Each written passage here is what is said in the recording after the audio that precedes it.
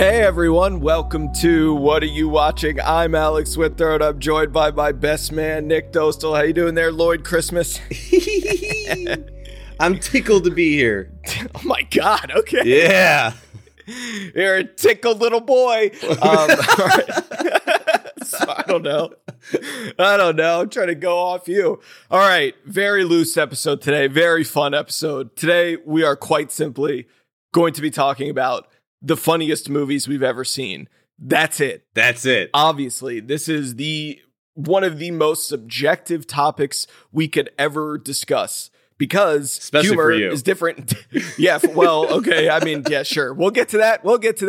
But everyone has a different sense of humor. Everyone's relationship to humor is different. So it's kind of like when we talked about the scariest movies we've ever seen. That's a little insight into what actually scares us, what doesn't. This is just going to be a little insight into us, and we're going to talk about a lot of funny movies today. Yeah, we're going to talk about a lot of funny movies and maybe some not so funny movies from you. Well, yeah, I was going to get that. I'm definitely, the movies I'm going to talk about first are my 10 favorite comedies. Everyone would consider them a comedy. Like, they would be in the comedy section of the video store. They are out and out comedies. And then after that, we're going to get into just a lot of movies that I think are entirely funny or have more likely have one or two very funny aspects. But these are not funny movies. These are, dead serious dramas in some cases. Not really, but I'm excited to talk about those. But yeah, we're going to talk about a lot of funny stuff today. Hells yeah. Hells yeah. First, I want people to know, if they've listened to the podcast, they probably have a good idea of our senses of humor. But in general, I want to describe a little bit about, our sense of humor, what makes us laugh. I thought it'd be funny if we did it for each other. This is so like I can hilarious. describe you can describe me, and then of course we can, edit and make adjustments as needed. But who wants to go first? Oh my God. I'm just going to say right now, this right here, this particular prompt has been racking my brain for a week. Oh my God. and I think I've got it. I know you so well, so I know what you find funny, but it always surprises me when you burst out laughing at something. Oh. So I was thinking a lot about movies that I've heard you like die laughing in, and I'm like, oh, well, some of those are like the same shit that I'll laugh at. So like maybe it's not so different, and it's not in some areas when some it is. You like immature humor, but only when the circumstances of the scene are derived in intelligence. Oh, so you okay. don't like you're not a lowbrow guy. You can appreciate it, but only when it happens as a result of something that's not lowbrow. So like if it's a character that just is a stupid guy, but he's trying really hard to not be stupid. When he does something stupid, you'll find that very funny. I got you. Yeah. You don't like cutesy at all. No, not a fan of cutesy humor. No, that's true. No, yeah, not at all. And so I would say that your humor arises given the depths of the reality of a situation, and then when something ridiculous or completely off the mark happens as a result of that situation. Mm-hmm. So the heavier the situation can be, that when comedy shows its way through, or unexpectedly, because that's a big thing. Like you definitely get tickled by by something that comes out of nowhere that you weren't expecting. Oh no, I just shot Marvin in the face. This is exactly yes. what you're talking about. Yes. Yeah, exactly. Yes. Yeah, that's all accurate. That's all true. Yeah, I think so. See, I think you have a great sense of humor because you think I'm hilarious. Well, See what I mean? Look at that. No, case in point. I do think of the two of us, you are an easier laugh. You will laugh at like anything. A lot of stuff because all the things you just listed for me, you will laugh at as well. Yes. But then, you will go in, like, we're not going to talk about TV today, but there's there's a very common type of TV humor, which is sitcom humor. And that's like, you know, what dominated TV in our childhoods growing up.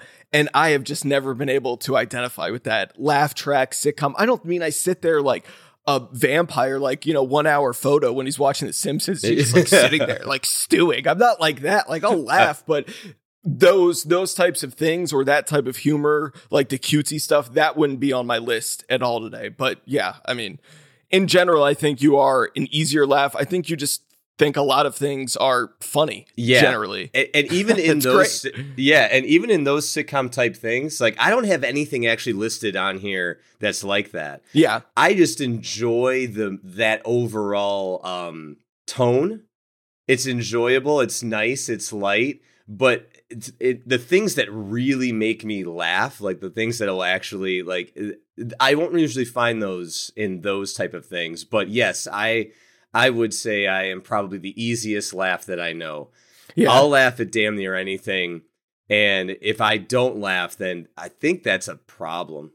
If you haven't got me to laugh, then I'm like, no, this ain't working. Yeah, this is not funny enough. That's definitely true. I think the way we just described each other, we're going to see some hints at, we did not share our list together. I mean, you know, of course we do know each other very well, but I don't exactly know what you're going to mention. You don't exactly know what I'm going to mention or why. So yeah, it's just going to be fun. Anything else to say by way of introduction here? Funny times, baby. Oh, man. You know, life is life and life is a cookie. And, you know, you just got to sit back and laugh with it. So, no, you didn't have anything else? No, I got nothing, man. Okay. I think you know, this is why you're, this is why I'm Robin. I'm taking it on. All right. Okay, so we're going to get going here. Mine are not in any preferential order. I put them in chronological order. I just have a list of my 10 favorite comedies. I did think a lot about this, and some of these movies are very dumb. Some of them might be considered, I don't know, sophisticated, maybe not, but some of them are just dumb because I had to be like real with myself and stay true to myself and go, no, these are the 10 comedies that make me laugh, guaranteed.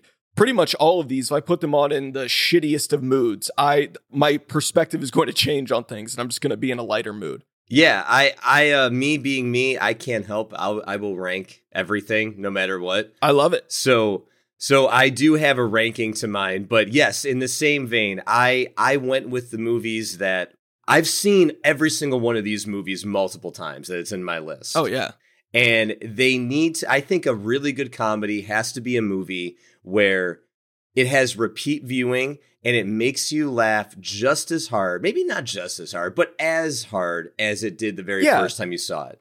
Like, you are always going to get the belly laughs from this movie, no matter how many times you've seen it. I think that's what makes the personalization with these comedies the most important part.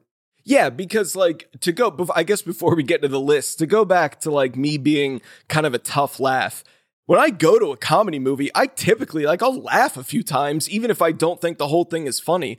But things can be funnier in the theater the first time when there are 300 strangers around you laughing hysterically. Yep. It's like, okay, yeah, I guess I'm going to chuckle at this. But a lot of movies do not make that trip home to your living room. Yep. And you're kind of watching it and you're like, or it does get, you know, stale quickly over time. So, to your point, the movies on my list, it doesn't mean maybe when I put it on yesterday, I was laughing as hard as when I saw it in 2003 in the movie theater, but I was still laughing really hard. And I was remembering the first time I saw it in 2003, laughing my ass off in the theater. What I am curious to hear from your list is how much time span there is. Seeing how far we go, because it'll be telling if we're only talking about, you know, 80s and 90s movies, because that would be indicative of our age. Are we top heavy with more recent things, which probably not, because, you know, comedy died a few years ago. This is exactly what I wanted to say before you, because this wasn't even a prompt that you had, but before we get in, maybe we should talk about how, and I don't know, maybe this is very subjective because we are of a certain age now, and I'm looking at my list and like, I mean, you just said it perfectly. This is an 80s, 90s list. Yeah. So I am a 90s kid for sure, represent. But when I'm looking at the material that's out there, movies or TV, even though we're not talking about TV, but even in that genre, I don't really see things that make me laugh. No, I will see things that what you kind of talk about where I'll see it and I kind of get maybe a little bit of a chuckle or like a little bit of like a, oh, okay, yeah, I see what they're doing here. And that's funny, I guess. But I don't think things are drop dead funny, hilarious anymore. I don't see anything like that. No. This is a problem, man. It's a huge problem. Like, I saw Bottoms last night because I wanted to see see the theater this. and saw it. I thought this might be something. Nah, come on. And I'm not even saying just like for me, like I was in there with, it certainly wasn't sold out. It's been out a week at this point, but it was, we were all there ready to laugh. We were. And so there was like, I don't know, maybe there was 30 people in there. Most were probably women between the ages of 18 and 22, I would imagine. It's an R-rated movie geared toward women. And by the end, it was just like the laughs were petering out. It was stale. I mean, in the theater, I got extremely bored and went, oh, this thing doesn't have many places to go. We're supposed to be like laughing our asses off today, but yeah, I mean, we can start like this is a problem. And that director's previous movie, Shiva Baby, is a really funny movie. That movie is hilarious. And I really like that movie. And Rachel Sennett, who has emerged as a talent since Shiva Baby, I like what she's done. She wrote Bottoms with the director. So it just wasn't for me. And everything feels very, very timid. Like everyone's walking on tiptoes. I can feel the studio behind everything, all the studio notes. I always say Game Night was the last like American made comedy that I really laughed hard at, but that's around when people started losing their senses of humor. It seems like around, 2016, late 2016, early 2017. I get it. But I don't know. It's why even make a comedy? Like, look what happened when Paul Thomas Anderson just tried to make one. He got his ass handed to him. Yeah, and that was supposed to be like his lightest movie ever. It probably was the lightest movie he made, and he got eviscerated for it. Like, just oh my god, I don't know. I did see one movie recently that I know you've seen. We haven't talked about it. That I did enjoy for exactly the reasons of comedy. No Hard Feelings. I did like that movie. I did. And that movie had, you know why I figured I might like this and I went to the theater to go see it. It wasn't doing that well with the reviews. And I went, okay, I think there's actually going to be something here.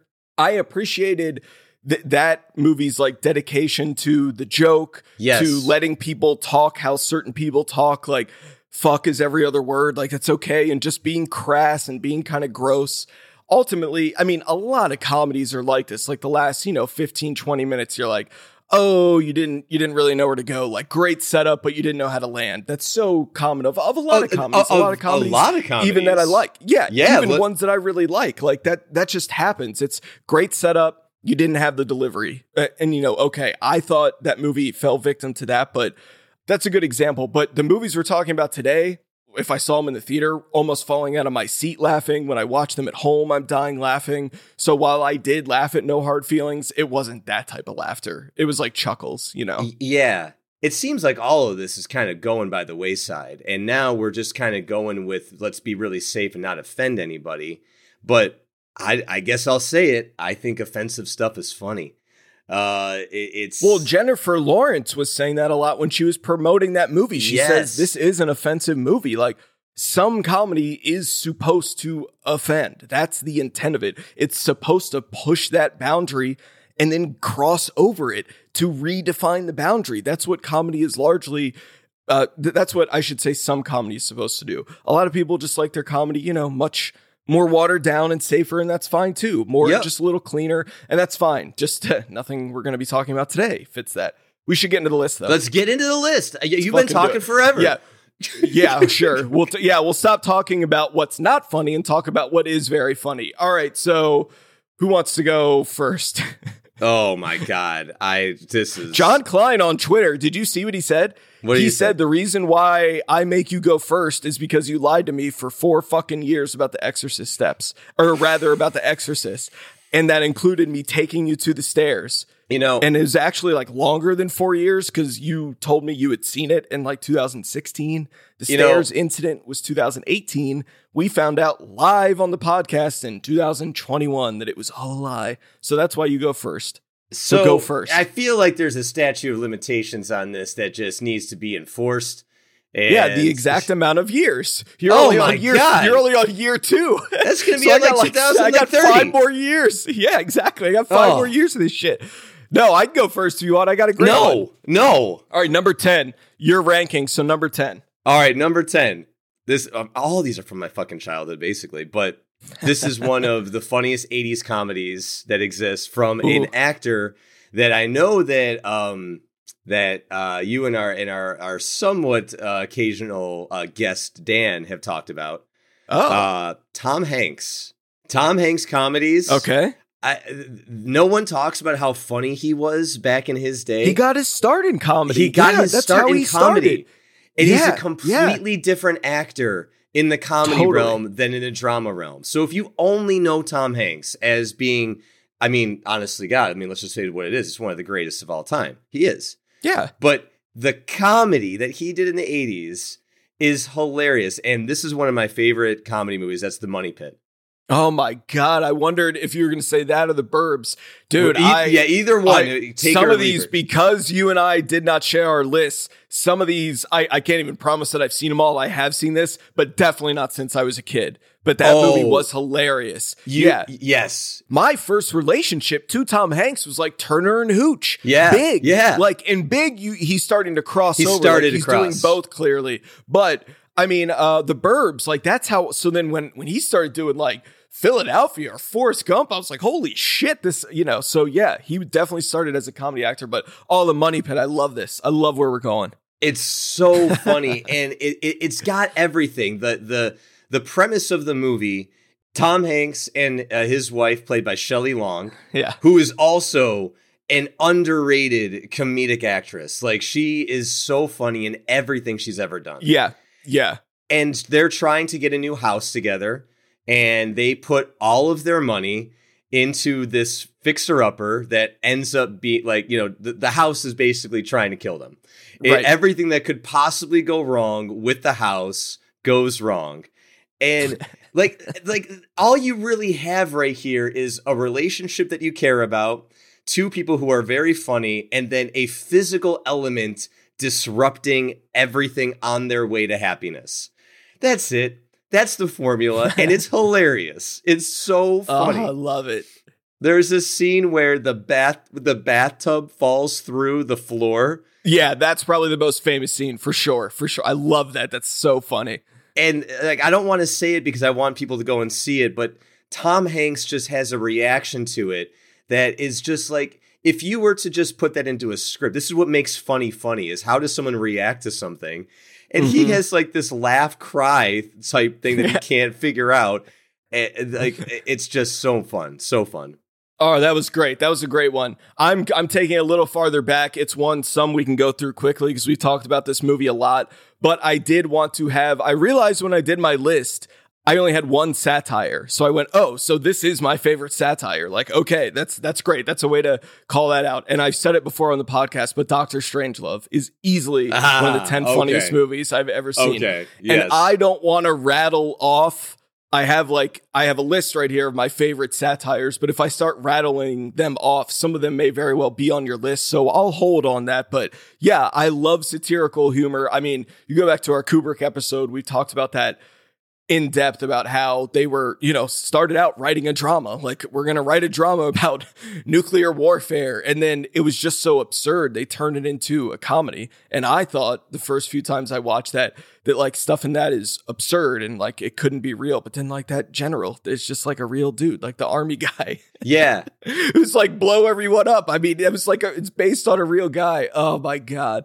A true satirical masterpiece. Oh, I completely agree. I think that is it's the best one because of the stakes and because it was really real. I think that might be a good way to kind of like piggyback off of what your humor is when intelligence matches with reality. Yeah. And then the absurdity that comes out of that. Like that's, yeah.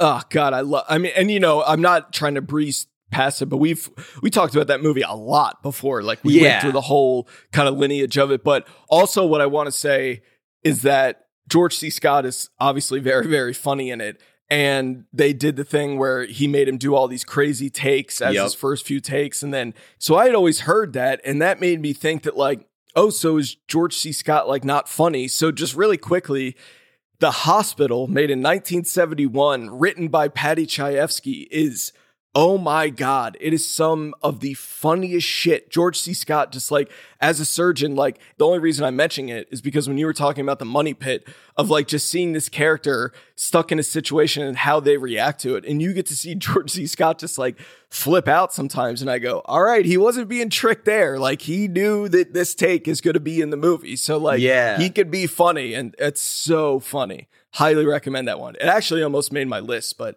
yeah, sometimes I'm going to tack on other movies to ones I talk about, but fuck, that movie's hilarious. I mean, that's what, let's face it, that's what this is. We may have our list, but very loose. We're going to be talking about other movies that come up that are just going to we'll just talk about them.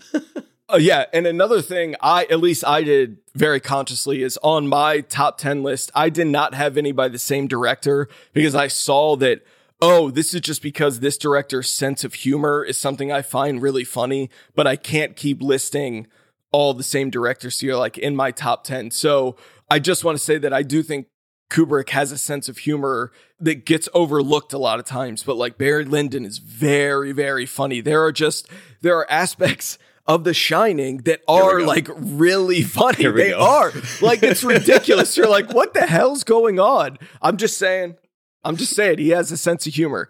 Any guy whose last word ever for cinema is the word fuck has a sense of humor. He does. No, I agree. He does. Oh, no, I completely agree. I just want to point out that we're talking about our top 10 comedies, and you just brought up The Shining in that list. I'm just saying. I know. I'm making a point because I'm talking about Dr. Strangelove, directed by Stanley Kubrick. Let's move on. You're number 9. I want to know if any of yours are going to be on mine. That'll be cool if there's any crossovers. I guarantee no. Yeah, I was going to say that. I was just going to say that would be really, really crazy if there was. It might be one. I have 3 that might, because I have 3 very broad comedies on mine. That's a little teaser for coming up. 3 very broad ones. But all right, give me your next one. All right, so my next one, I stand by this movie till through and through. God. It is one of my, I love lowbrow humor, and this might be, but I think you actually like this movie too. I don't know. You haven't told me yet. You're like sitting here. I'm going to go for it. You like cocked his head like a dog. I was like, I don't fucking know. There is a community of us. There are a community of us that love the movie MacGruber. Oh God, I knew this was going to be on your list. I've seen this. I've seen this twice, but I remember it was like I was visiting because I had left LA and it was one of my first trips back, and I was just alone in your apartment and I had some time to kill. And you've always talked about this movie, always. So I put it on, and yeah, it was hilarious. But I knew you were going to bring this one up. I knew it. Yeah. I am not as loyal of a fan as you are, because there is a community of you who are like, you guys are nuts. All due respect. Don't come at me. All due respect. But yeah. Now, I have to say, and I mean this with all my love and respect, it's not a good movie. That's okay though. Like exactly. We're not talking about like masterpieces today. Yes, we're talking about shit that makes us laugh. That's all. And there is something that Will Forte has a direct line to my funny bone, and he doesn't have to do much to make me laugh. But if you wanted to talk about scenes or movie experiences in the theater that made us laugh out more than anything else, I've only had 2 moments in my life where I have fallen out of my chair laughing, and this was one of them. Oh my God. I fell out of my chair twice laughing in this movie, and that is all due to the brilliance of Will Forte's sex scenes. Yes. So, I mean, it's like they know exactly what they're doing there. If you don't know what we're talking about, I mean, you got to YouTube these things or just watch the movie, because they are. Movie. That's what hooked me, because I was watching it and I was like, oh, and then when that happened, I started dying laughing. Wow, I never seen that before. I never seen anyone try that. I have consistently laughed this loud at that scene. It's never failed. It is, to me, There's only one other scene in cinema that makes me laugh as hard as this, and we're gonna get to it later. But this is top two. Top two. I will laugh hard. I will pop for this more than anything else. That's a wrestling. So when term. that happened, I know what that means. So when that happened in the theater, did you like hit the row in front of you, or like did you hit the person next to you? Like, did something happen? So I think I may have mentioned this, but it's been so long because this was back in our favorite movie going experiences episode. Yeah, that's right. We were, me and my friend went to see it in a theater where there was no one else there except for like two other people, and one dude decided to sit right next to me. I'm a big fan of comedy that when you sustain the same thing over and over, the longer something goes, the more I will find it funny. Mm-hmm. And so that's what this does. And the longer it goes, the more I can't control myself. And so at a certain point, like I would say midway through, I just had this full body heave where it just launched me off of my chair. And I'm now on the ground holding onto the rail, laughing. The dude next to me finally took his cue and got up and left. Yeah, I mean, why is he right next to you? Jesus. And why is he right next to me? If there's no one else in the theater, don't get me started on that train. Oh, God. Oh, man. One of my favorite comedians who I've mentioned on the podcast before, Anthony Jeselnik, he is in that hive. He loves that movie. Talks about it all the time. All right, next up for me. Oh, God, I've seen it countless times. Major League. Directed by David S. Ward. Oh my God, I love Major League. Dude, I watched this. So this was one that was on TV all the time as a kid. All the time. But because it was on TV, like TNT, TBS, I didn't know the curse words. So then when my parents would like rent it or something, or maybe I just made them buy it at one point. Yeah, my brother and I would play this thing on repeat. I love this movie, and I'm looking at my my copy of it right here. Like, I still will put it on. All the movies I'm talking about, like, I put these on a lot. I'm not saying I sit down from like opening credits to end credits, but you know, I'll catch a few minutes of it every now and again. Yeah, I love this movie. Major League is hilarious. Fucking love Major League, man. See, and this is so cool because this is a movie that I would have never like known that you had this relationship to. Oh, we've never watched this one? Oh, I thought we'd watch this one together. I've never even heard you talk about it. Yeah, I mean, like, just everyone. Like, Charlie Sheen is obviously going for it, and that's who people talking about. But, like, Corbin Burnson is, like, fucking hysterical, just always, like, with his car and his tan. Oh, my God. And then Dennis Haysbert. Oh, my God, the voodoo guy. I love him in it. Oh, Dennis Haysbert is so funny in it. But then, like, Tom Berenger is usually not someone I would associate with being, like, a comedy guy. And then he's just, oh, God, he's hilarious in it. I love that movie. Yeah, I love it. You know, I want to go on an offshoot tangent right here. Uh-oh. It didn't make my list anywhere, but I feel like there is an underappreciated, unsung heroism to the comedy that Charlie Sheen knew how to do back in his day. Oh, yeah. Menacing. Like, there was a total, like, menace behind it. Yeah, he knew what he was doing. Charlie Sheen was a big part of this comedy world. Oh, yeah. And he's kind of gone on to, you know, develop the reputation that he has, but yeah, what he was doing in the 80s was stuff that I just don't think he gets credit for, and his movies were hilarious.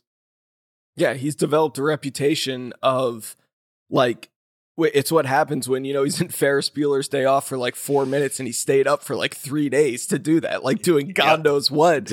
And then it's like, yeah, then you jump forward like a couple decades and look how sad that dude ends up. I mean, winning. Who's surprised? Who's surprised? Winning.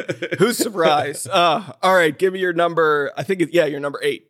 Okay, yes, that's right. Okay, so my number 8 is in this vein. It's a perfect segue.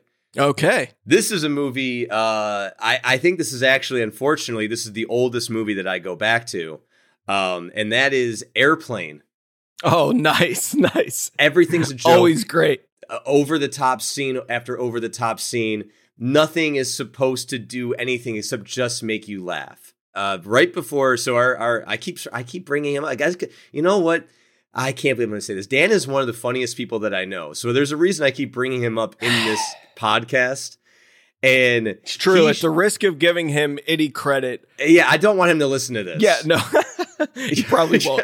I've long said that one of the reasons he and I are close is because he is the funniest person that I know and that I've met. Yes. The way that, not all the time, not all the time, son of a bitch, not all the time, but I will say he can listen to this. That's fine. He censors himself a little bit when he's been on the podcast. You were not getting like the most unfiltered version of him with our audience is definitely the call in to Babylon. That's when he was like, that's when he was him. But I think he gets a little shy, a little nervous. I hope he's listening to this. I'm putting him on blast. A little shy, a little nervous.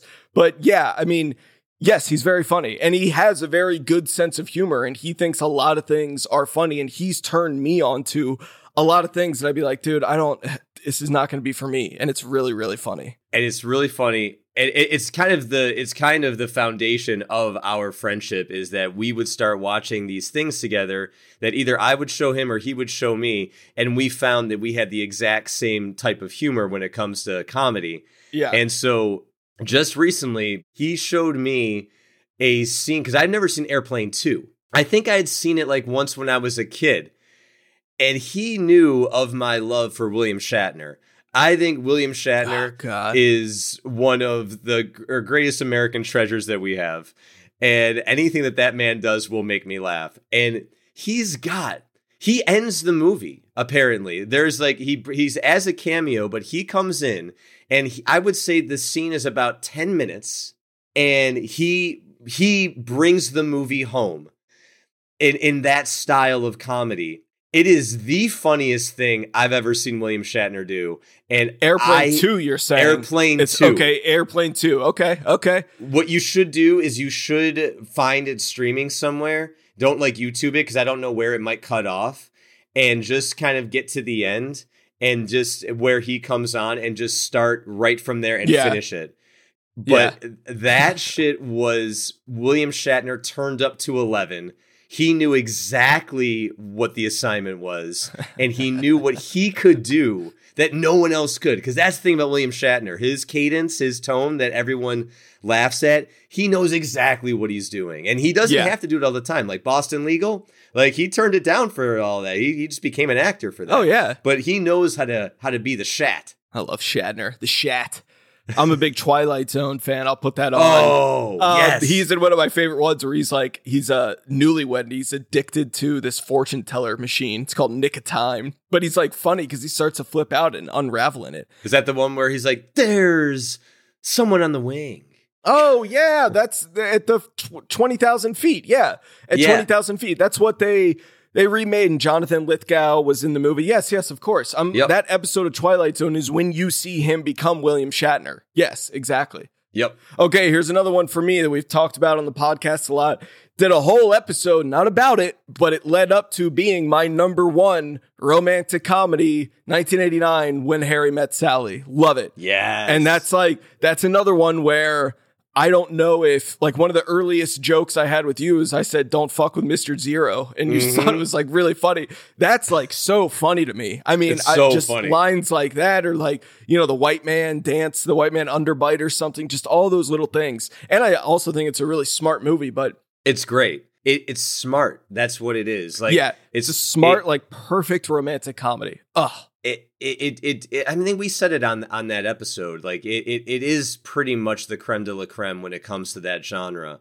But even if you were just to take out that romantic part of it, like those lines, that intelligence in that writing, that timing, that's pure comedy. And that's I think why it is the best is because it branches that where everyone can watch it, everyone finds something good about it, and it's just funny. Yeah, and I mean, just shout out. It's not only shout out to everyone involved. It's not just Rob Reiner and Billy Crystal and Meg Ryan, but, you know, Bruno Kirby, Carrie Fisher, they're right there too. And then, of course, Nora Ephron, you know, it's her script. So I love it. But yeah, episode 68, favorite romantic comedies. That was the one. And that was a fun episode. A lot of downloads. Okay. Yeah. Next up for you. Oh, fuck. I'm doing it again. It's Dan. This is a Dan recommendation that I have latched onto wholeheartedly, and that is the classic Wet Hot American Summer.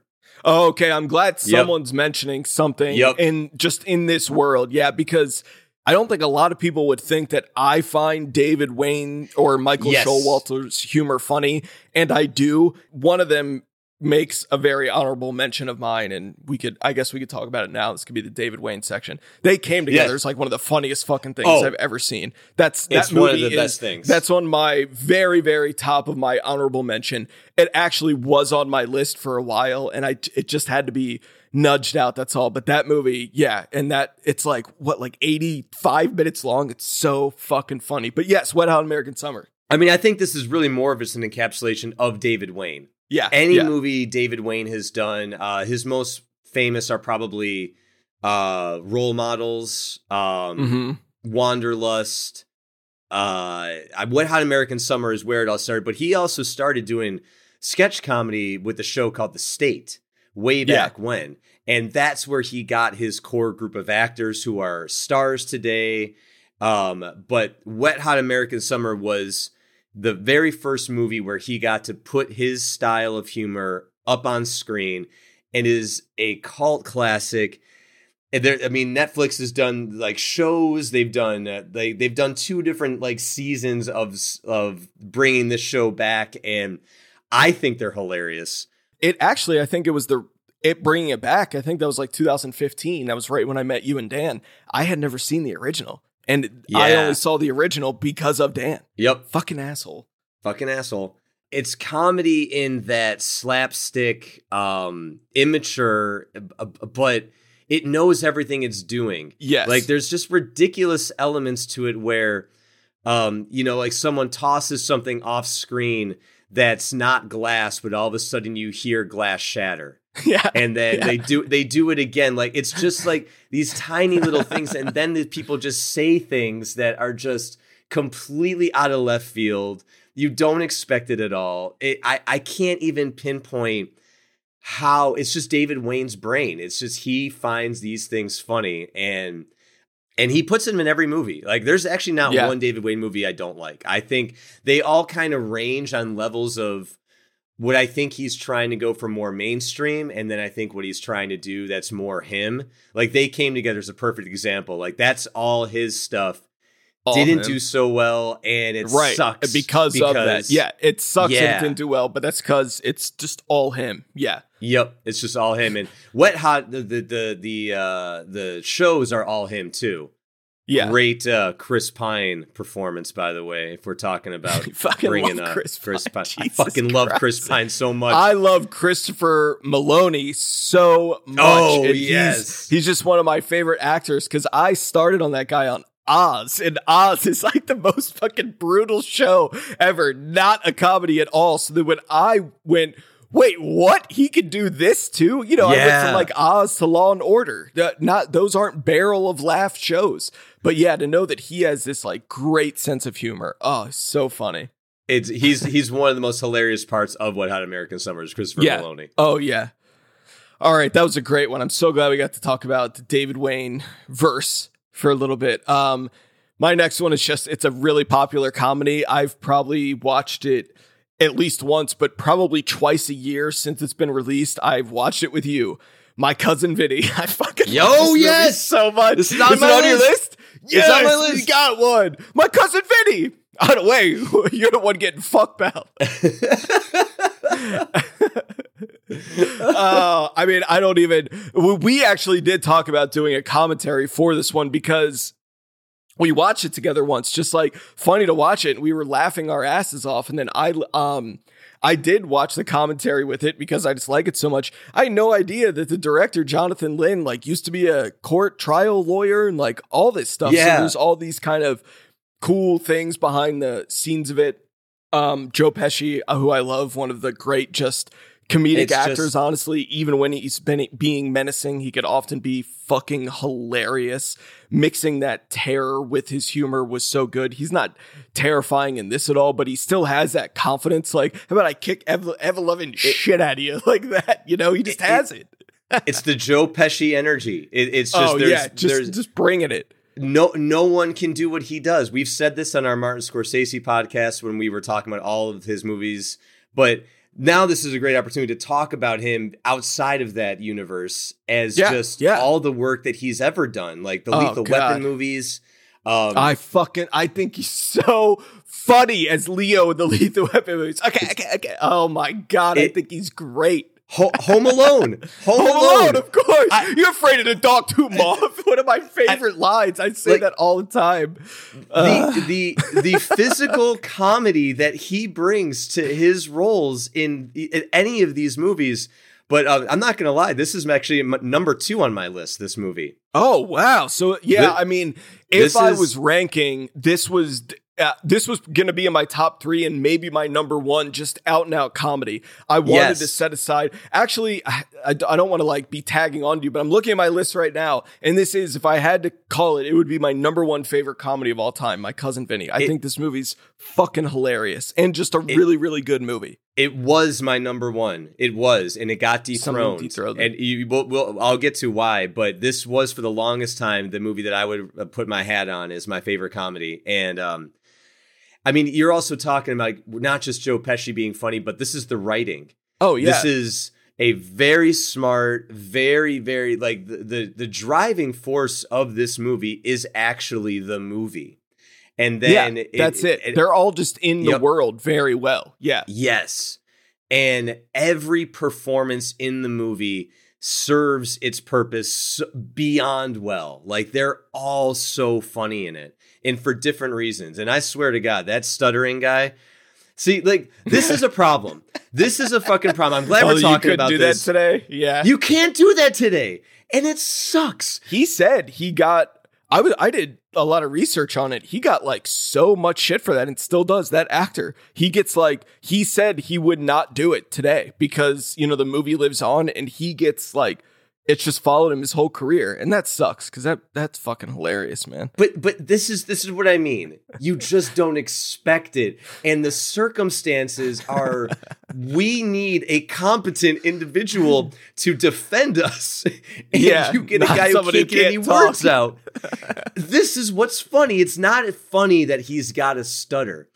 They're not making fun of people who are stuttering. The comedy is coming from a place of, well, this is not good. We're fucked. We're fucked. That's fucked. what it is. It's just that. It's like, it's a very broad way to be funny. Yeah. Yes. Austin Pendleton is his name. But, we're talking about Joe Pesci, the script, Austin Pendleton.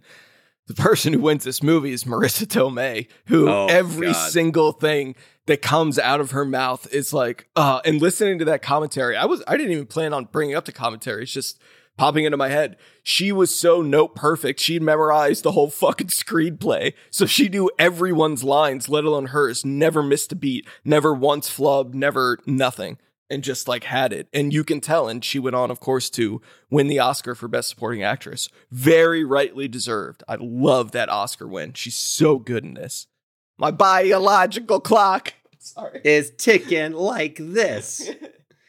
There's a DGA podcast episode with Jonathan Lynn talking about the movie because I forgot what the numbers, maybe you remember, but they shot this movie in a very short period of time. Oh God, it just cruised by. Yeah, really quickly. But they said the longest thing was always with courtroom anything because you have to get so much coverage. So much coverage. So, yeah, it's not like they have 8 cameras going at once. Like you got to show everyone. And he was saying that Joe Pesci like kept the energy going the entire time, and it's just like he was just a professional. Not a lot of improv, which you'd think in that like a lot of that is so Joe Pesci stuff. Walking into that fucking suit, Jesus. Wearing this ridiculous which I know you hate for you. And then boom. Jump cuts like every time it would just jump cut that he's like on the train because he clearly got another contempt charge. Oh my God. Yeah, you and I watched that one together not too long ago and we were just sitting there dying. I love it. It's so funny. Are you a worm fucking traveler? All right. Well, that's good. We had a crossover. That's great. My Cousin Vinny is so far the funniest movie in What Are You Watching history. No, I'm kidding. I'll stand by that. This is where, my good friend, I know for a fact we depart. Oh, God.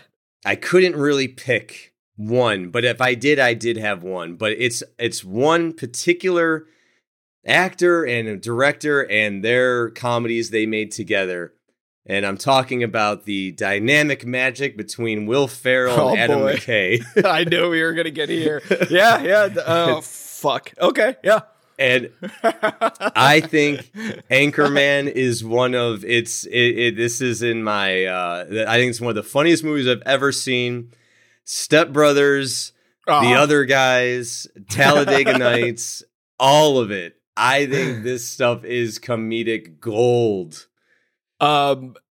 Yeah, let's start. I mean, Step Brothers is hysterical. Like, I love that movie. I think it's You so like Step funny. Brothers? Oh, yeah, we put that one on a lot. Okay. Step Brothers is great. Step Brothers is hilarious. The Other Guys, like, is on my honorable mention list just because of the fucking deleted scenes with Michael Keaton. Like, some of the funniest shit I've ever seen. All the Bed Bath & Beyond stuff is like just letting Michael Keaton go. He's one of my favorite. I think he can be so funny. Like, he cracks me up. Michael Keaton does. So yeah, and everything even with him that made it into the final movie is so funny, just how he works there. But yeah, okay, yeah. So Anchorman, cool. That's the one. Okay, so you actually like some of these movies, but Anchorman is the one you're not on board with. Yeah, I mean, we could talk about the things you like about it. This is actually like there are a few movies that like I just don't mention because they are so widely beloved seemingly by everyone. So I never mention them on the podcast. You may have a few times and I just get really quiet. Sometimes you will mention them as a way of bashing them too, because you're like, fuck it, I don't care, I'll bash it. There's one in particular. Like, I'm going to cut this out. Like, I'm afraid to admit that I think that movie's fucking dog shit. Like, I hate that movie. We both feel the same way on that. Okay, Anchorman. Okay, this is just a perfect example of like the people who like this movie aren't wrong. It's just not for me because so many people think that is the funniest movie that's ever been made. So many people love it. I'm not saying I sit there with like a scowl on my face and have my arms crossed. I always thought the cameo duel fight thing is so funny. Like, that's really, really great. There are aspects of it. I always thought Steve Carell was really funny in it. It's something that has just never worked for me to the point where I always thought I was alone. I never talked to anyone about it ever. There are actually quite a few of us. I've just found like in secret, dozens. My wife somehow is one. I have no idea how she doesn't like this because her genre of movies are comedies. Oh my God. That's why I've seen so many of these so many times. Like this. I'm stunned. I myself am stunned. She owns Step Brothers. So Step Brothers we watch a lot. And then The Other Guys is one I showed her that she hadn't seen. And that movie's hilarious. So it's not, I don't know what it is, but it's the nonstop improv. I can just feel the thing going and like the reaching. So her and I am dead serious, man. I'm dead serious. Like a year and a half ago, it was definitely in COVID. I said, let's just give it a shot because I saw it once in the theater. It's the only time I've ever seen it all the way through. And I've tried 2 other times to watch it and I've fallen asleep both times. Oh. So her and I, it was like 7:30 on like a Saturday. We put it on and we both fell asleep. We were both so bored that we just both fell asleep. And I went, I don't know. That I wanted to keep this episode nice and light and fun. I did think this may get brought up. Again, this is not this is not me saying that I'm right and everyone's wrong. No one's right or wrong. I'm glad people think this is funny. I'm glad most people think it is. Maybe it's too broad for me or something. I do not think it's funny. And I think everyone in this movie is hilarious. I think Paul Rudd is hilarious. I think Will Ferrell sometimes is hilarious. I love them all. Dave Koechner. I think Dave Koechner is so fucking funny. Fred Willard. Like, I love all the guys. I just don't like them in this. I don't know. That's all I can say. This is one of those movies where I put this on and am immediately in a better mood. And I laugh just as hard at every joke as I did when as I first seen it. I think this movie is just, it's just so funny.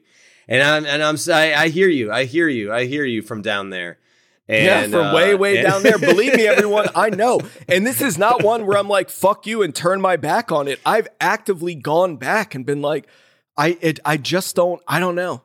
Everything else that people think is funny, they have a way of like, trying to think of how to describe it. It's a cadence in which a lot of them talk. It really defined the way humor still is, but certainly of that time, like every guy started talking this way. Every guy started having this cadence. I haven't seen the movie in a while, but it's like I'm trying to think of how they all talk, but everyone started like literally talking the same way that they all do, and like mimicking their cadence of speech. And it was, I noticed it right away, and it just wasn't for me. No, you're right about that cadence, because it did kind of transform the way that, I mean, I was a product of it. Everyone that I knew all of a sudden was like, hey, it's kind of a big deal.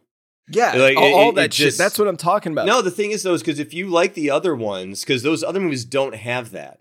Yeah, no, exactly. They don't. There's something I don't know. There's something it's in Anchorman that isn't in the others. Talladega Nights, to be fair, I've only done like once in the theater. I don't know why I've never gone back to it, but Gary Cole's in that movie. I think Gary Cole's fucking hilarious, so I should go check that one out again. But yeah, I don't know. That Talladega Nights is like one of those ones that just gets better every time I rewatch it. Yeah. The Other Guys is another one where that one, God. Man, and Step Brothers, I mean, let's just forget about it. I mean, that's that movie made me laugh so hard, and it was a scene with not even anyone that was like, not even Will Ferrell, John C. Reilly. It was the Adam Scott stuff where funny.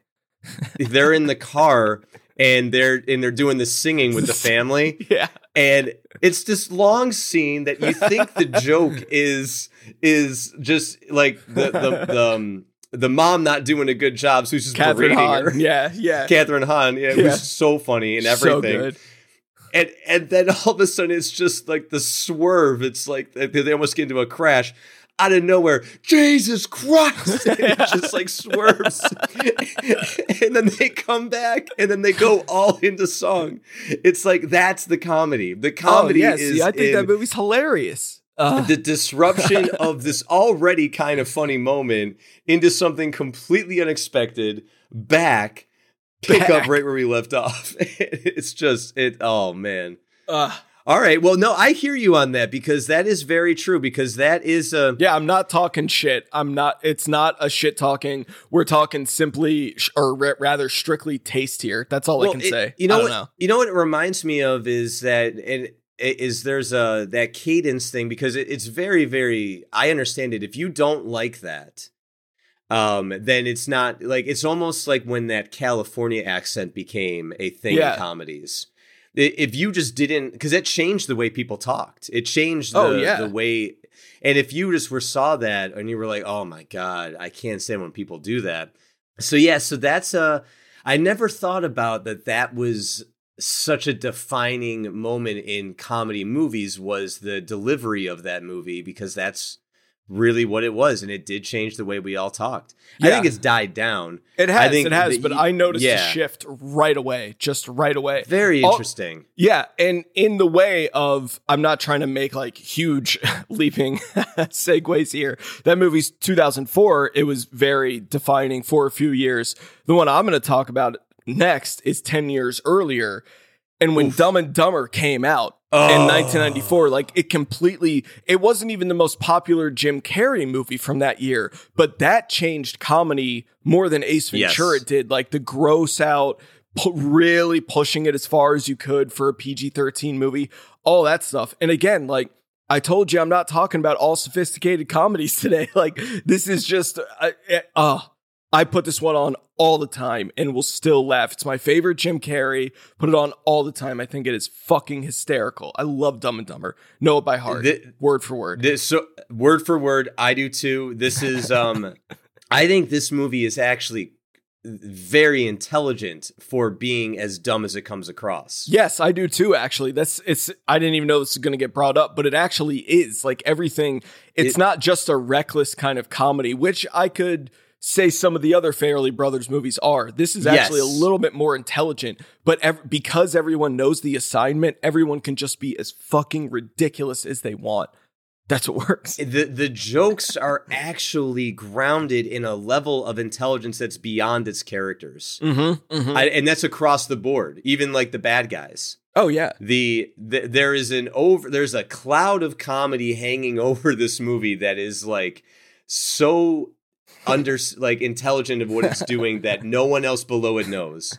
Like my favorite joke of all time is in this movie, and it's not even one of the ones that people like talk about. Don't you go die on me. In this, It's just, No, which one? I don't know. It's the scene where this to me encapsulates this movie in every single way. It's when they're driving and they're talking about something, and Jim Carrey just goes like, "I'll bet you $1," like whatever it is, and Harry goes, "No, I don't bet," and then he goes, "I bet you I could get you betting by the end of the day," and then they handshake on it, and now there's the joke is sort of like, oh. Is that like, oh, Harry doesn't realize that he just made a bet. Exactly. But the funnier joke is right afterwards, Jim Carrey's like, I'm going to get you. I don't know how, but I'm going to get you. They both don't realize what's just happened. Exactly. And exactly. that's smart. That's smart writing. Yeah. Putting it into dumb people. And then they just let it hang there, and it's like, you fucking idiots. And they both don't get it because the joke could have ended. It could have ended right there when they made the bet because we all get it. Like, oh, idiots. Yeah. But then they just to realize that he doesn't know. That's the funnier part. It's so good. What does he say when he leaves the store? He's like, "Hey guys, big gulps, huh?" Like, big gulps, huh? All right. Well, see you later. It's like, what? Oh, I will want to say just before we check out of that one, I had a quick note here to mention.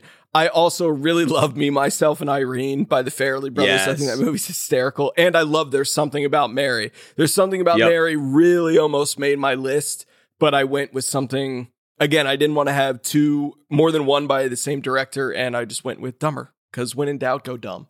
Isn't that a little politically incorrect? All right. Hell, no one's going to tell me who I can and can't work with. Yeah, exactly. All right, you're next.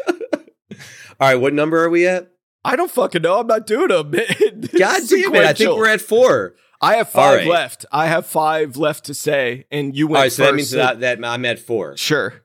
Okay, good, because Anchorman needed to be in my top 5. Because you said number 2 was My Cousin Vinny. Yeah. You should be, so Anchorman would have been your, I don't fucking know. I can't. That would have been. It's your damn list. All right, well, God damn it. It doesn't matter. All right, that doesn't matter. It doesn't change anything. Shut the fuck up. I'm gonna go with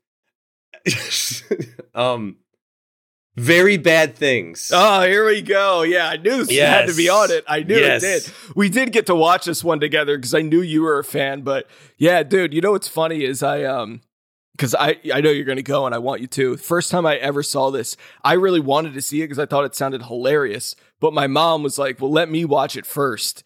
And it still fucking passed. I was like 12. My mom's like, it's fine. There's one scene that I'm going to want you to close your eyes, like during the sex scene. And then, but the rest, it's like, hey, everything else is fair game. They're just doing coke, like right there. They're oh, God. Yeah. No holds barred. Like that's how I was raised. Like, who cares? Like, yeah. Let it go. The movie's hilarious. That movie's fucking hilarious. And this is 2 in a row of my darkest comedies. This is the darkest though. I think this movie epitomizes dark humor. It's a dark one. What makes this movie, now you might not necessarily find this movie funny because of its content and its tone. The characters are despicable. No one in here is really likable. Well, yeah, everyone is doing that's it. But the genius of this movie is the way that it always tops itself. Like, they start from a point of where you're like, oh, wow, well, this can't get any worse. Right. And it always does. Yeah. And it always does. And the stakes are always getting raised. So even though, like, as everything's piling up and you're just seeing these characters react the way that they do, which is not good. That's why the title is perfect. It's Very Bad Things. I think this movie is as funny as comedy can actually get for its circumstances. Yeah. Oh, God. It is. It's so funny. And by far and away, Christian Slater, number 1. My favorite Christian Slater performance. And that says a lot because I love Slater. Oh, do you? I don't know if we've ever had Slater number 1. Breakdown. No, I'm saying I didn't know that you, like, loved him that much. I love Slater. Yeah, I've never had a problem with him. I always liked him. Tough little bastard. There's just he's like a little pisser, Just always seems like a little pisser. Yeah. He's a little pisser. Yeah, he did. Christian Slater. All right, my next one. I did ask my wife. I told her what we were going to do, and I said, what are ones I talk about all the time? And she gave me 2. She said, you cannot do this episode without mentioning these two because they're the ones you quote the most. And I just got to be real with myself. The first one of those is Happy Gilmore from 1996. I fucking love Happy Gilmore. Favorite Adam Sandler. Yeah, I'm talking like as broad as we can go. It just I have it memorized, and it's one that I will put on any time. I so much, and I love it. Obviously, my main man, Christopher McDonald, Chris Mack, Shooter McGavin. It's just absolutely iconic. And I have a little, I didn't even run this by you yet. I have a little tradition we're going to do from now on. Oh. I've only made one so far, but every time Chris Mack is mentioned, here's what's going to happen on the podcast. Oh. This drives most people crazy. Hello. Wow, moron. Good for Happy Gilmore. Oh, my God. God damn it, Homer. God damn it. Jesus Christ. Just stay out of my way. You'll pay. Listen to what I say. I eat pieces of shit like you for breakfast. Call it the perfect storm. Yeah, so I'm going to do that little ditty every time we mention Chris Mack. I have a few others in mind, but we don't, whenever he gets mentioned on the pod. You mean on today's pod or like forever? Forever. Oh. You want to hear it again? I'll fucking play it again. Anytime Chris Mack is mentioned for the rest of the pod, I'll probably only do it once an episode. It's not like every single time we say his name, I'm going to play the 30-second ditty. I'm saying, if he gets brought up in conversation, I knew he was going to get brought up today, and I know he's going to get brought up in our next episode. So that got the idea of if it just happen to get brought up, down the line, like however many episodes from now, and I'm like, oh, you know who's in that movie? Boom. And then I hit the jingle. I hit the ditty. What if I just want to hear the ditty for no reason? I just bring them up. I can fucking play. Well, then there you go. The music is from Requiem for a Dream. So yeah, it's fun. Oh, I know. Done. Oh, okay. I know, Sorry. Happy Gilmore. I yes. caught it. Happy Gilmore is such a good choice. That is like, it's always the age old question. Is it Billy Madison? Is it Happy Gilmore? I know. And it's Chris Mack that tips it for me. It's Chris Mack. Well, yeah. Naturally. If I had to pick one, and we're going to talk about this later, I don't have Billy Madison on my list, and it kind of crushes me because I'm on more of the Billy Madison camp. But Happy Gilmore is like, it's right there. It's 1A and 1B. They can switch. It's Shawn Michaels, Bret Hart. You can't interchange the wrestling podcast. Yes. Jesus Christ. All right, is it my turn? Nick just took his shirt off. Yes, it's your turn. Yes, it's your turn. You're damn right. Next to T.O. Happy Gilmore. It's because you're only wearing one shoe. No, yeah, he goes, I think you should go for this. Yeah, you're only saying that because you only got one shoe on. 5-iron, huh? Well, you're fired. So two big fat naked bikers out there having sex.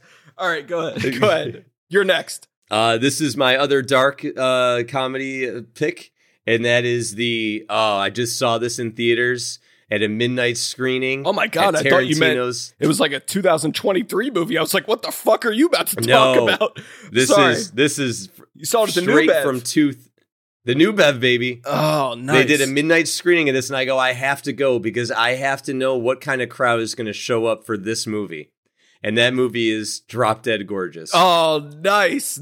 Oh, that's because I texted you and told you that was going to be at Alamo because, it's usually the same one. That's a much better call to go to New Bev at midnight. Was it sold? Were they great crowd that's the best thing about that theater. Crowd. It's great crowds all the time. Oh, that's fucking great. It was a great crowd. There was everyone was on board because this is probably when you look at today's climate, I can't really think of a more offensive movie. Like, yeah, it's so fucking funny, and this is where I will be like, I don't care, I get it. You can hate it, you can cancel all you want. I find this movie to be hilarious, and so did everyone in the crowd except for one. It was universal. There was one ongoing piece of the movie that they all stopped laughing for. And that was all of the Will Sasso stuff.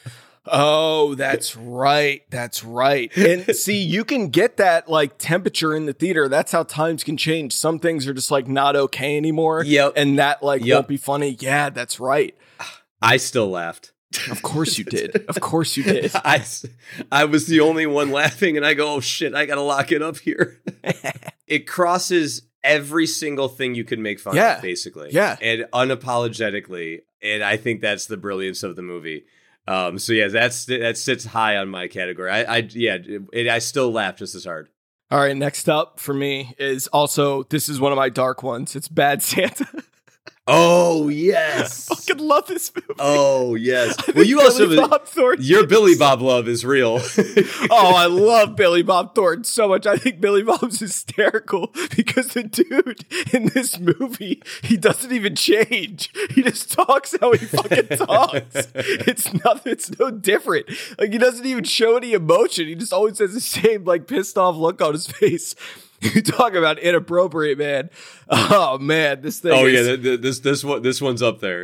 Yeah, I saw this in theater with my dad on Thanksgiving weekend. It was great. We like Thanksgiving at my grandparents' house, and he and my cousin and I snuck off to see it. Oh my god, this is another one I just put on all the time. I love it. Put on all these movies all the time. Bad Santa, 2003. I did not like the sequel, and I really, really thought I would. It didn't really have it, but like, no, it didn't. I saw movie, it too. Man. Just pissing himself. He's sitting there, or when he gets hammered and finishes the fucking calendar and then tries to sew it all up. Man, I fucking love this movie, dude. I'm about to put it on right when we're done. Yeah, had to mention Bad Santa. God, no, I love it. All right, what's next for you? All right, so now because my cousin Vinny was number 2, this is my cheat again. And this is pretty much just Jim Carrey. Okay. But if I had to pick one movie, it would be Ace Ventura.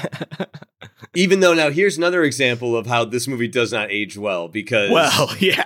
Oh boy. I mean, I don't even want to talk about it honestly. Where the Sean Young character goes. I didn't, you know what's funny is I didn't even remember that, and Allie and I put this on probably a few years ago, and I went, oh shit, I didn't remember it went there. You can't even like talk about that scene. You can't now. even. Yeah. You can't even talk about it. Honestly, even I remember back then, it didn't like that whole entire thing didn't really make me laugh. Like the whole, it didn't really. It's a huge jump. Like it's a huge leap. Jump. Yeah. It doesn't really track. It doesn't make less. It didn't at the time, and it's certainly now that much time has gone on. Yeah. It's just not. It's just no. But everything else leading up to that part is just the funniest stuff I've ever seen. I remember my mom and I, when I was a kid, saw this movie in theaters, and I've never, like, my mom's got like one of my favorite laughs I've ever heard, and it's so like this was just nonstop. She just could not handle this movie, and we saw the second one in theaters too, and the second one has my favorite scene of all time that makes me laugh. The rhino scene. Talk to me about it. I mean, outside of it just being really funny, that is just Jim Carrey by himself. Yeah. Like from everything, from the way it starts, there's a mechanical rhino that rides up, then it cuts him and he's moving the levers, like moving leg by leg. Don't mind me, Mr. Quinn. I'm just a curious little rhino. And like everything from that point on is just Jim Carrey being the funniest person who's ever lived. Oh, because at first like he loses temperature. Yeah. And like that's what causes it. And then it's just watching him be hot and uncomfortable to then freaking out, then needing to find a way out. Mayday! I think Tarantino said that was the funniest thing he'd ever seen. That still to this day, it's like the fun. I think he said that. I think the reason I'm cheating with this is because I have Ace Ventura, Dumb and Dumber, and Ace Ventura 2 and the Cable Guy, all in my in this thing because I can't pick really between them. Mm-hmm. So, but what I've just kind of decided is that I think Jim Carrey is the funniest person I've ever seen, and all of the work that he did in the '90s that was comedy related to me is just the funniest stuff I'll ever see. Oh yeah, and for any different reason, you take the Ace Ventura character, the Dumb and Dumber, the Cable Guy, Liar. Like, I love all of Liar, this Liar. Stuff. Yeah. What he does in his world of comedy is untouchable. Yeah. Like no one can do what he did. And he stopped doing it. I think the last movie I remember him doing that was Fun with Dick and Jane, and I love Fun with Dick and Jane. Yeah. So this is my cheat. Any Jim Carrey movie from the 90s in a comedy was my favorite of that time. That's fair. Those are all, I mean, yeah, they're all classics. Like, God, I love them. Yeah. Fucking Ace Ventura. Yeah, I could put that one on anytime. Very nearly made my list. All right, next up for me, one that we watched together. Fucking Wedding Crashers. Oh, yes. Is she still in the house? That's the part that makes you laugh the most of that whole I don't thing. know why. It's just so funny. Like, that's what I mean. He does the whole, like, you motorboat son of a bitch when he's like, she's still in the house. I think that's so funny. The painting was a gift I think this is... It's coming with me. I think this is a perfect example of the shit that you find funny. Is because what made me laugh, and now I look at that scene and I laugh even harder because of you. Because anyone else just thinks that the whole tirade he's going on is the funniest thing, and then the motorboat thing happens. But the thing that cracks you up is, where is she? Is she still in the house? That is so fucking funny because it's like he wants a taste. He's like, where is Yeah, she? exactly. Oh my God. That's what's funny to me. I dying laughing. He's being a complete lunatic. Yeah, exactly. And what makes you, and this is what clued me in, is what makes you laugh about this is like, he's of course being funny with the, but then his mind goes somewhere else. So you don't know where, but his mind goes to like, oh man, Exactly. yeah, where is she? Is she still in the house? It's the way he changes so quickly. And then he looks at him and Wilson's like, the hell's the matter with you? But then also just like, oh, Peter Pan, Count Chocula. Like, oh my God. Count Chocula. This movie's so ridiculous. Like, it's so improbable. But I mean, again, all-timer comedy to me. I love Wedding Crashers. So now we're getting into like, these are pretty recent for me. Like my next two are, I mean, they're the most recent ones. And I was surprised that they made the list, but they did. And they're from the same year. My final two ones I'm going to say are from the same year. Pretty crazy. Well, I mean, I fucked up my list somehow because I only have one left. All right, well, let's do it. Here it is. All right. This is the one that dethroned My Cousin Vinny. Ooh. And I'm still not exactly happy about it. But I think the funniest movie I've ever seen for all sorts of reasons. We've talked about it on the pod before. And that is The Birdcage. Oh, yeah. Oh, that's a great call. I'm glad that one got mentioned. It's hilarious. It's hilarious, and it's also so smart. It's also like it covers everything because there's the writing, which is just brilliant writing. There's the circumstances and the stakes that go into it. And then there's lowbrow, there's highbrow, there's raunch, there's like this movie kind of has it all. And all of it works. Oh, yeah. All of it works. That's a great, I mean, everyone in it. Hank Azaria, everyone, from the big people, of course, but oh my God, it's so good. Gene Hackman, and Hackman's then it great. finally, he's so funny, and it all culminates with that end dinner scene, which is just like, I mean, you can't get better than that. Yeah. You just cannot get better comedy than that. They set it up so damn well. It's what a good payoff. That's like a perfect comedy, like a perfectly written. It's a perfect comedy. Nichols and May, baby. Oh God, I love it. So my final two are from 2008.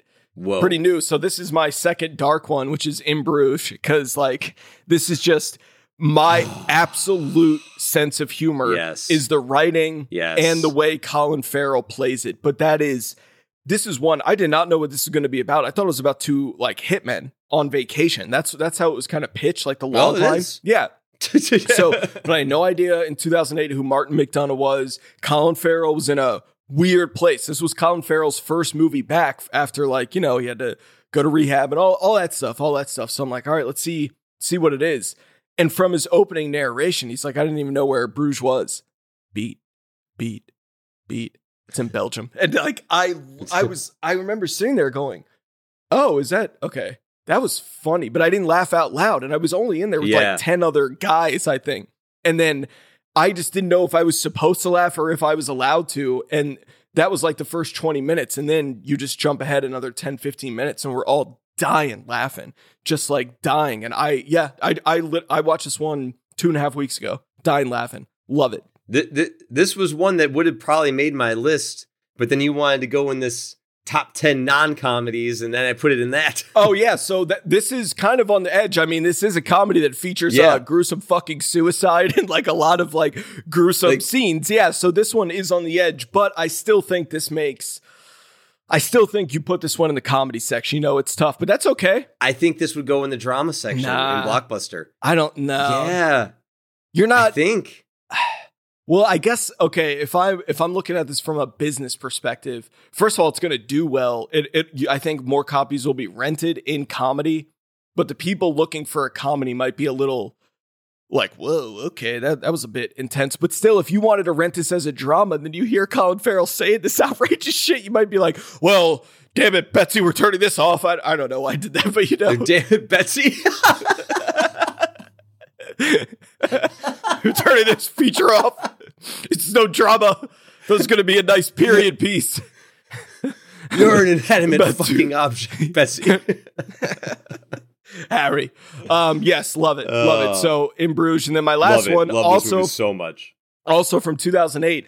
And this is one I very quickly had 3 movies by these directors on my list. And I was like, nope, got to pick one. So from Joel and Ethan Coen, I go with Burn After Reading, which is just like, this is your favorite comedy of all time. No, I'm not going asshole. I'm going chronological order. You're the one who deviated and went in fucking sequential order. My favorite comedy, that's right. Out and out comedy of all time would be My Cousin Vinny. Okay. No, Burn After Reading is definitely my favorite or the funniest Coen Brothers movie to me. Followed, we're going to get into some honorable mentions, but I mean, for sure. I take it back. What? I take it back. What? My favorite comedy is still My Cousin Vinny. It always has been. It always will be. You've said it now, and you're putting it that number one. I'm like, you know what? God damn it, that's right. Yeah, it's not the funniest movie I've ever seen, but it is my favorite comedy. I've said that. It's my favorite. Yeah. It's my favorite. Yeah, My Cousin Vinny is my favorite comedy. I fucking love that movie. Never really met anyone who didn't like it, if I'm being honest. Nope, it's true. Do you have any like honorable mentions? Like straight up comedy honorable mentions. Let me start with my satires because you actually didn't mention. Oh, yeah. I thought American Psycho may make your list, your top 10 list. I mean, I made a whole subsection here of like the non-comedies. Yeah, so did I. Okay. And yeah, that one would have been in drama in Blockbuster for sure. It actually was. Exactly. In fact, I remember it being in drama. Yeah, but you just have to find the satire in it. But I also, as much as I think that movie is very funny, it does not make me belly laugh quite like I put in my comedies. These are the movies that make me laugh to tears. Sure. That was the way I looked at it. American Psycho makes me laugh, but not to tears. Gremlins 2, which Dan and I did a pod about. The Player. Robert Altman's The Player. Love that satire. Office Space. Those are all just really good satires to me. So I wanted to. Oh, yeah. Yeah. So the 5 I was going to say were Dazed and Confused, Gross Point Blank, Bridesmaids, and Game Night. Those are the ones that like kind of almost made my list. I think those movies are great. Dazed and Confused. I also want to add on Everybody Wants Some to that. But those of the list we just talked about, those almost made my cut. Well, I'll give you my honorable mentions too. Okay. Because it's like crazy that Everybody Wants Some is not on that list for me. I know. I love that movie too. Billy Madison. Yep. Arsenic and Old Lace. Wayne's World. As much as like I've always repped that movie, it's hilarious, but it's not on my list. But that's a movie that I find so Clueless. Another one. Yes. These are movies that. I mean, I think now that I mentioned Clueless, that it makes it officially one of our most because we've mentioned Clueless more times on this pod than any other movie. Is that no? I don't think more than any other one. But that was a like top heavy. I don't think it's been mentioned much since because it had its peak with our favorite movies of 1995. I think got mentioned on favorite romantic comedies. But yeah, we talk about it a lot. I pitched doing a commentary for it. You fucking laughed in my face. You were like, no. To do a Clueless commentary? Yeah. You don't remember that? I'd love to do a Clueless commentary. Oh, okay. Well, we'll talk. That'll be, as if. It's way harsh. Oh, whatever. Rolling with the homies. Okay, cool. Now let's move on to non-comedies or just stuff in like the gray area. We don't know if it's comedy, drama, whatever, but. Gotta go with my second favorite movie of all time, Once Upon a Time in Hollywood. Once Upon a Time in Hollywood. We'll start with Tarantino because the funniest movie, I've said it so many times, also my second favorite movie of all time, and the funniest movie I have ever seen is Pulp Fiction. Every thing that he wrote. I mean, there's a lot of my sense of humor is just ingrained in that, like the way things are delivered, the kind of the joke can be really, really buried and you're like, wait, huh? Yeah, that's the thing where I will laugh out loud every time I watch it. Usually it's stuff people don't laugh at. I love going to see that one in the theater because you can hear, I'm like, oh, that person's like me. Like they get it too. They laugh at that thing too. Yep. So yes, that and Once Upon a Time in Hollywood, just hilarious. But he's one whose sense of humor in general, I get his sense of humor and it's very funny to me. Yeah, I agree. And the only other time I ever fell out of my chair laughing was the end of Once Upon a Time in Hollywood. Jesus Christ. I fell out of my chair. I fell out of my chair with the flamethrower. I was dying laughing. It's the hardest I think I've ever laughed. You talk about a pop. Besides MacGruber. Yeah. I mean, the theater, I don't know if a crowd has lost it like that since, really. Like, everyone, no. I mean, I was there, like, I had to work, but I think I, like, skipped out of work a little early. So it was, like, the 4 p.m. show or something the day it came out. And yeah, so it's like the diehards are in there, and we all just lost it when that happened with that fucking music. And we all were, oh my God. I didn't fall out of my chair, though. When he smokes her in the face with that dog food can, I mean, it's on. It's just, just from there. From then on, I'm just like, okay, this is the funniest fucking thing ever. And I'm sure we're going to get a lot of flack for that one. Oh, whatever. But yeah, no, I agree with you with QT. He is, that's a guy I totally get his humor. And truly some of the funniest actual moments I've ever seen. Yeah. Oh, man. So the next one, I'm really going to breeze by it because I did put these in chronological order as well-ish. But Thelma and Louise is one of the funniest movies I have ever seen. There's so much in that from one actor in particular. You want to play it again? I'll fucking play it again. From my man Chris Mack think you want to. As Daryl. No, I won't do it again. Maybe I'll loop it in. This drives most people crazy. Thelma, hello? Well, moron, good for Happy Gilmore. My God! God damn it, Homer! God damn it! Jesus Christ. Just stay out of my way. You'll pay. Listen to what I say. I eat pieces of shit like you for breakfast. Call it the perfect storm. But why I'm going to breeze over this one is because that is our whole next episode, a deep dive on Thelma and Louise, and I cannot wait because this is one of my very favorite movies, and I've been wanting to talk about this one in depth, so we're going to talk about it on our next episode. Stay tuned. Love this movie. Fear and Loathing in Las Vegas, another one. Yep. Top 10. But that movie makes me, up until the last third, and even the third, it's got some moments. Oh, yeah. It gets dark, for sure. Wolf of Wall Street. Yes, I have that. Okay, so I was hoping we might have some more crossover. I like Martin Scorsese just as another one whose sense of humor I get, because even like Wolf of Wall Street, I think, is the out and out funniest movie he's made. But even his dark movies have like there's Goodfellas. I mean, there are scenes that make people laugh out loud in that, and Casino and Raging Bull. There's some funny shit. Most of that is because of Joe Pesci. But yeah, he's someone whose sense of humor I really a lot of the time get, but Wolf of Wall Street just pushing it like that far. I mean, the King of Comedy, like the King of Comedy's fucking hilarious. Oh yeah. You know? Yeah. It's really funny. It's really funny.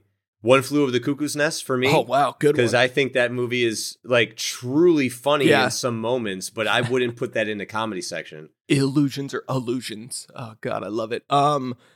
Sexy Beast. Have you ever seen that with Ben Kingsley? Oh, yes, yeah. You love that movie. Oh, my God. I love it. I think he's so fucking funny in that. Pretty much. But I mean, it's not just him. It's Ray Winstone, like at the beginning. Oh, you could fry an egg on my stomach. He's like, I'm roasted.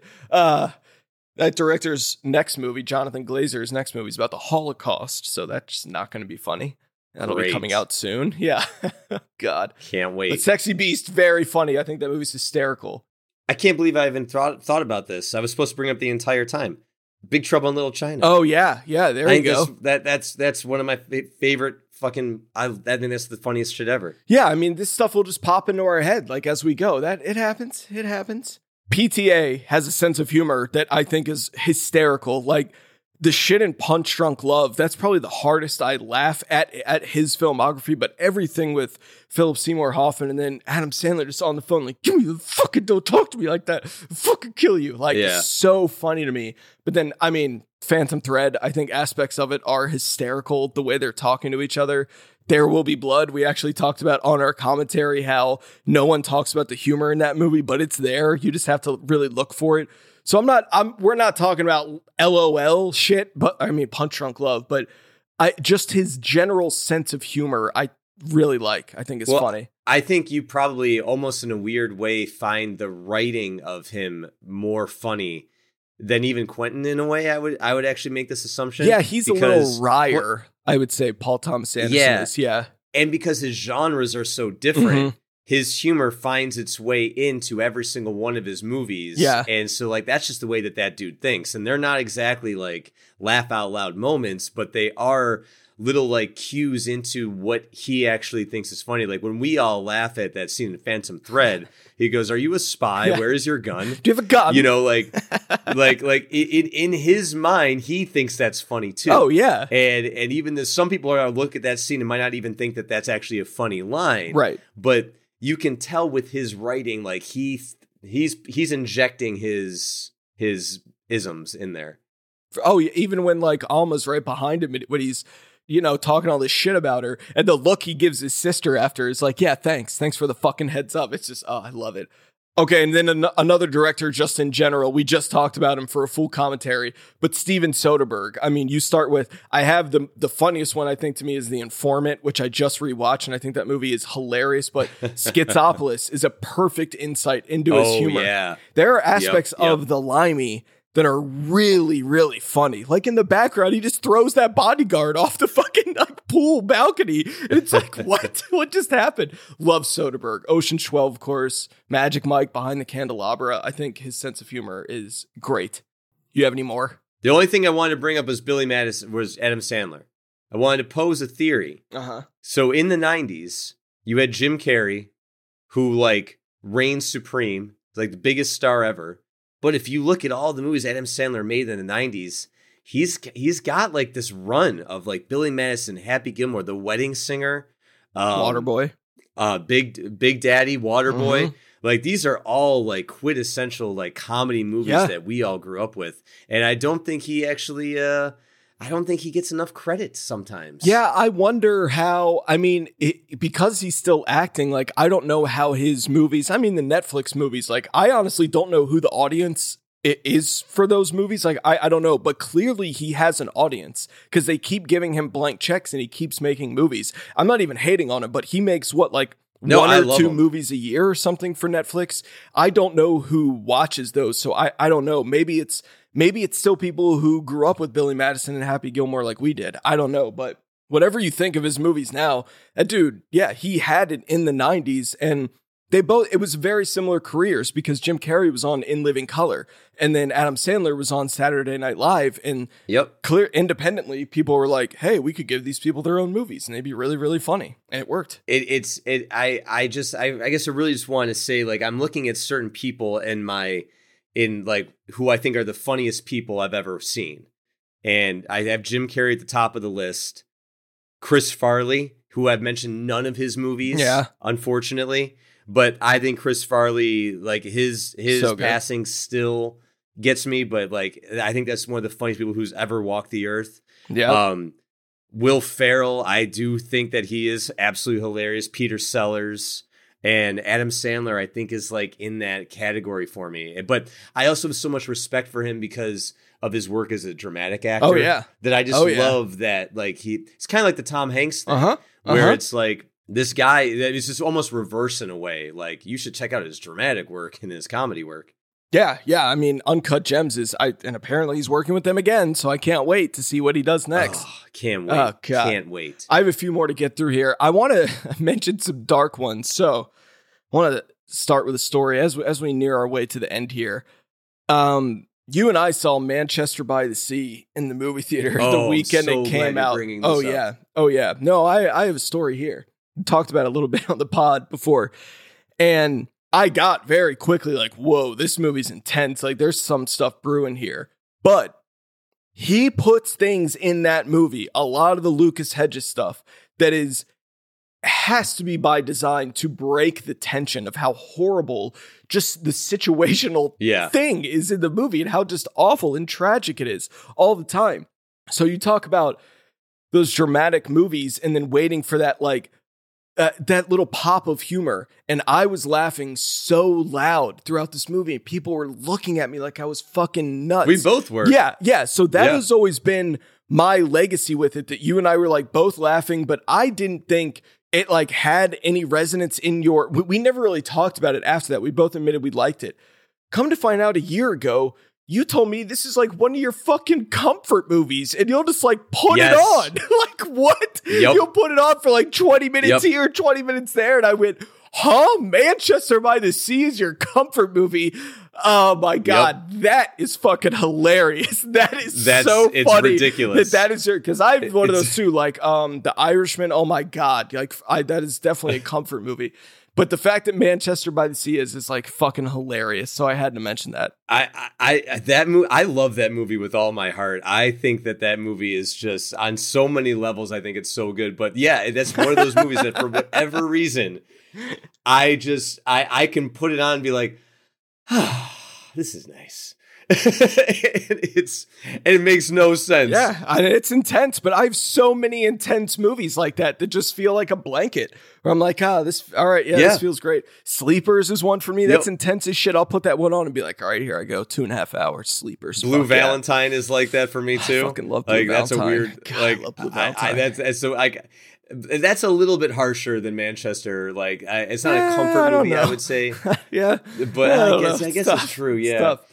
Dan was just visiting me and we put on The Killing of a Sacred Deer, and like that movie's fucking hilarious, dude. Yes, and that movie's so funny. People do not think that movie's necessarily funny, but that movie is, I mean, just talk about wristwatches and this, or, surgeon can't kill a patient, anesthesiologist can't. It's so funny.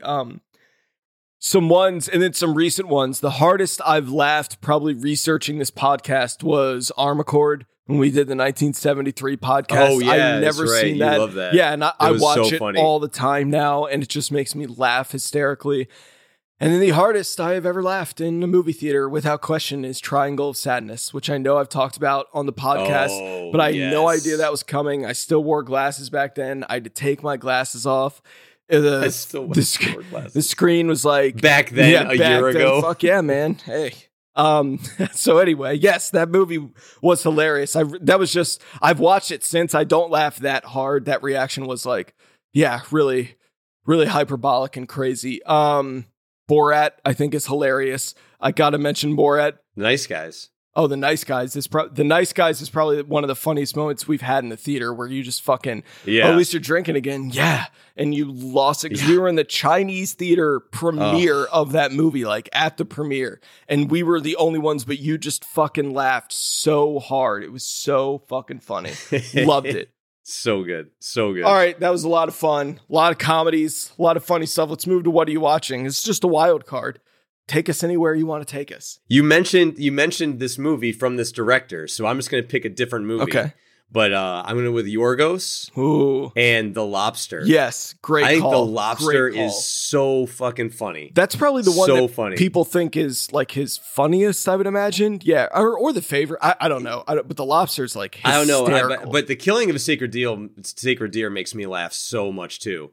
So there's just an out of pocket, because I've gone from all of these kind of like fairly raunchy, lowbrow types of humors to something that's completely on the opposite end of the spectrum, where there's like a high art absurdity that I think is funny. Triangle of Sadness kind of has that too. Yeah, sure. And so I definitely vibe with that other extreme realm, but I wanted to give you a different level. Oh, I like it. That's a great pick. Great pick. Rewatching Sacred Deer made me want to watch all of his movies, and we have Poor Things coming out soon, so maybe a Yorgos episode coming up. That'd be fun. God, I love him. All right, real quick for mine. So I love the movie Starship Troopers. I think it is hilarious. I think it knows exactly what it's doing with all of its symbolism. Are the actors playing it straight, or are they playing it up, playing into the humor? That's unclear. Yeah. But I love this movie. My dad took me to see this in the theater when I was 11. Great times. I had not seen it in the theater since 1997, and I got to see it last week at an Alamo. What a delight. It was packed. I think I was the only person in the theater who laughed aloud when Clancy Brown yells, "Rico, you are relieved of squad command." It's like hilarious to me, the context that he says it in. But oh well. God, I just love it. All right. I do really want to know what people think is funny. I want to know if people think things that we said are like, what? You don't think that's funny? Or you guys think that's funny? Let us know on Twitter, Instagram, Letterboxd, wherever at WAYW_podcast. But as always, thank you for listening and happy watching.